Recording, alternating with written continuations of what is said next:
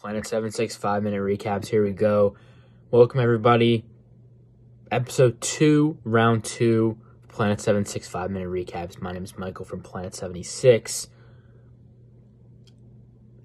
I still am confused as to what I saw in this game tonight. Sixers get absolutely destroyed. 121-87 was the final score. A lot went wrong for the Sixers tonight. Obviously, as you can see if you watched the game, or even if you didn't watch the game, the box score pretty much says it all. Pretty much says everything you need to know. Sixers shot 20% from 3. The Celtics shot 40% from 3. They shot 39% from 3 this game. You're not winning games that way.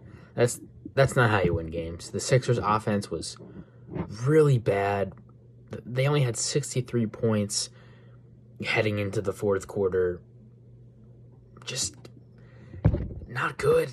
The highest scoring player was Tobias Harris, and he was probably also their best overall offensive player this game. And if that happens, you're also not winning in the game. I said that in my post a few minutes ago on my page.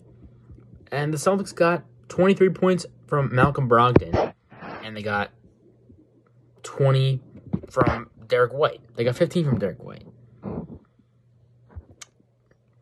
If you get that kind of production from your bench, you're probably going to win. And when the other team gets... How many points from the bench is that? Like 12, 15? When it mattered, the other team gets that from their bench, you're going to win. You're going to win. If one player on your team outscores every other bench player from the other team, you're probably going to win. It just wasn't the Sixers' night. It just wasn't. I still think Embiid should have stayed out. I would imagine Troy shares that opinion. I'm sure he'll let me know if he sees this. But they just did not look good. Harden was 2 for 14 from the field. That is so horrible. Maxey was pretty good, honestly, in this game, scoring the ball. He wasn't great from 3, but he was aggressive. And he was 6 for 14 from the field, too. 13 points. He didn't score a whole lot of points, but he was good. He looked good scoring the ball. Embiid looked a little hobbled, I'm not going to lie. I don't know if he should have played. Like I said, he only took 9 shots. He had 15 points. He did have, what's the math there?